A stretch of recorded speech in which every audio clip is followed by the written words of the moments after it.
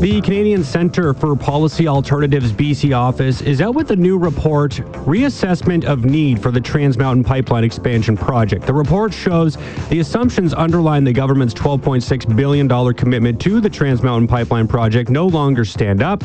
It shows that TMX, if completed, would be surplus to Canadian energy requirements and would not result in the hoped-for price premium for Canadian producers. To speak more on this, I'm pleased to welcome the author of this report. He's an earth scientist who has studied the energy resources of Canada for more than 4 decades.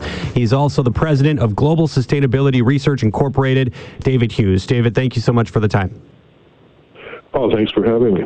So a pretty extensive report here. So I guess kind of want to get right to the overarching point of this whole thing. So the assumptions underlying the government's $12.6 billion commitment no longer stand up. What is kind of leading you to believe that those assumptions no longer hold water here?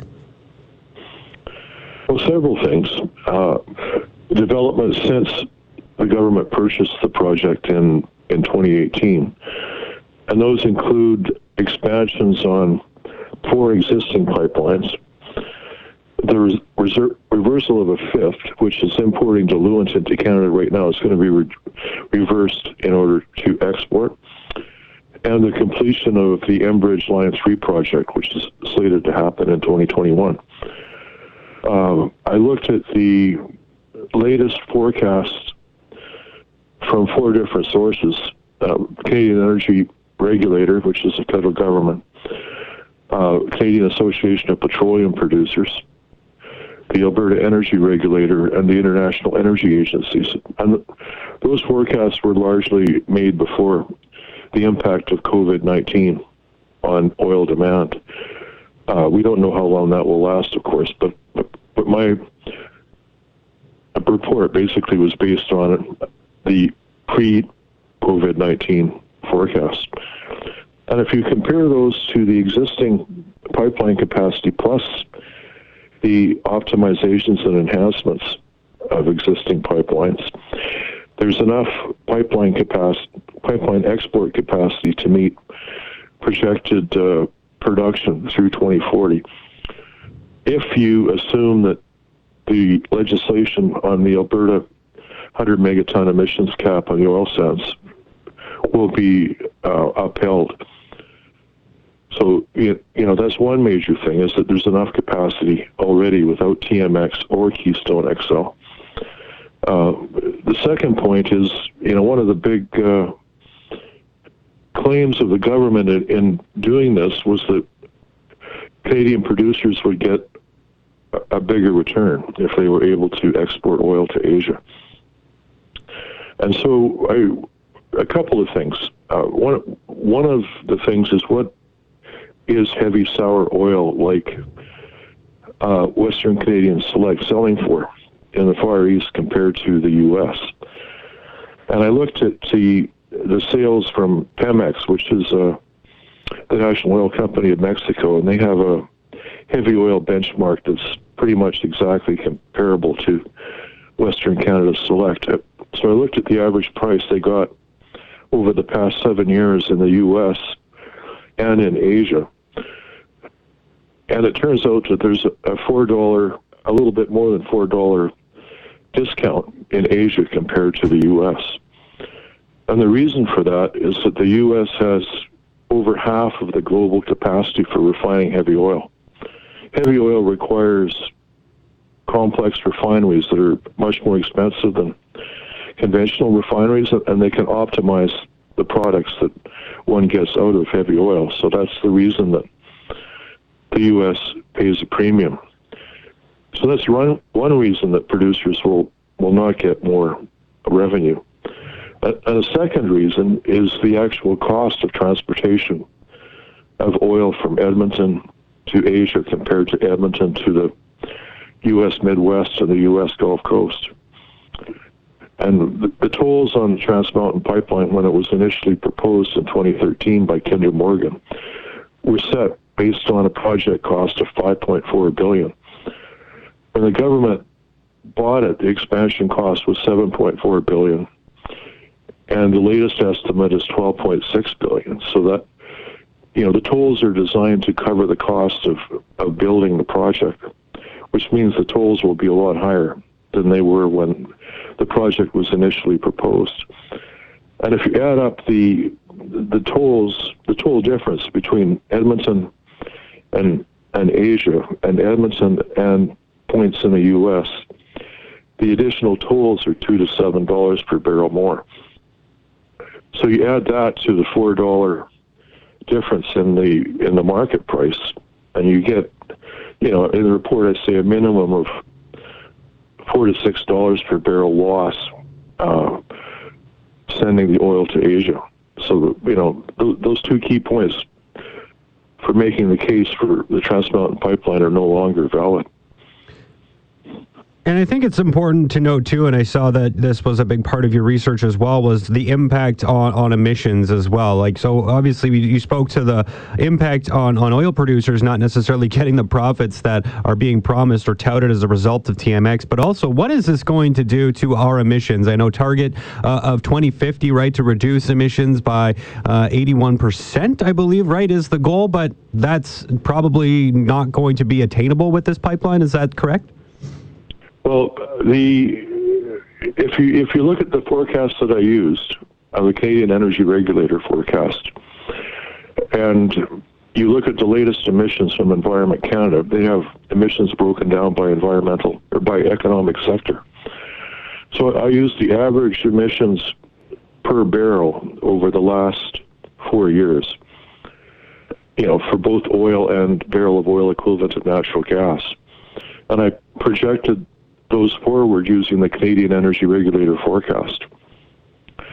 And if you do that, it turns out that by the time we get to 2050, the emissions from the oil and gas sector alone, and that's if every other sector of the Canadian economy is reduced to zero emissions, will exceed the 80% reduction target by 2050 by 81%, so almost double it.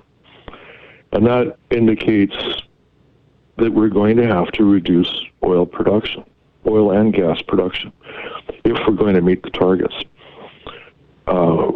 which will make, pipelines even emptier going forward, if we're serious about meeting the targets. Mm-hmm. What about the impact on demand here moving forward? I mean, we're all trying to get off of fossil fuels, reduce our reliance on them, and obviously, the more we go through time, hopefully the less we do see a reliance on fossil fuels. With that being said, I would assume that means the demand for things like oil products is going to be reduced in the coming decades. Is this project going to have as much value moving forward, especially when you think about the fact that you mentioned the two other pipeline projects that are ongoing as well? We're going to have a lot of stuff flowing through these pipes, but not necessarily a lot of places to sell it. That's kind of what I'm thinking. Does your report detail that as well? Right. I mean, you're going to lose money on every barrel sending it to Asia via TMX. That's one thing. So that doesn't, the economic case isn't there. Plus we have to reduce consumption. If you look at Canadian oil and gas production, more than half of it is exported. Mm-hmm. So Canadians, only use a small fraction of what is actually produced. So that's the easy part. We have to reduce exports. But we also have to reduce our personal consumption. However, if you look at delivered energy, end-use energy, after you take all of the losses and look at what citizens use, only about 20% is electricity, which is produced from renewable energy. 80% is fossil fuel. So, we really have to ramp up electrification a lot. Building retrofits, conservation and consumption will be extremely important as well. But, we've got a tough sledding ahead of us. And the $12.6 billion the government is going to spend tripling the Trans Mountain Pipeline would be far better spent on incentives for efficiency and conservation, renewable energy, really facing the problem. And that was one of the key conclusions out of the report is, Canada has no viable strategy. We have a lot of rhetoric that says we're going to get to net zero by 2050, and we're going to meet the Paris Agreement target.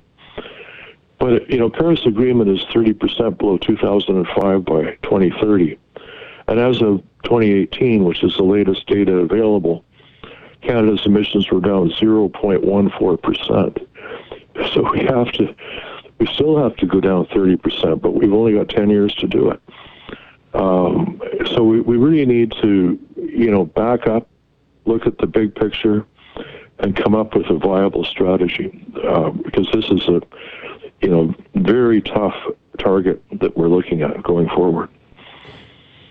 David, what are you hoping now comes from this report? I think it's good information and valuable information, but, the Trans Mountain Pipeline, it's moving ahead. It's not going to be stopped. It's going to be built. So what are you hoping that, when people look at this report and see it, what are you hoping comes from this? I hope that they basically cancel the project. Right now, they spent, there's $12.6 billion in total. They may have spent $1 billion or less so far. Basically, cut your losses, spend that money directly on reducing emissions.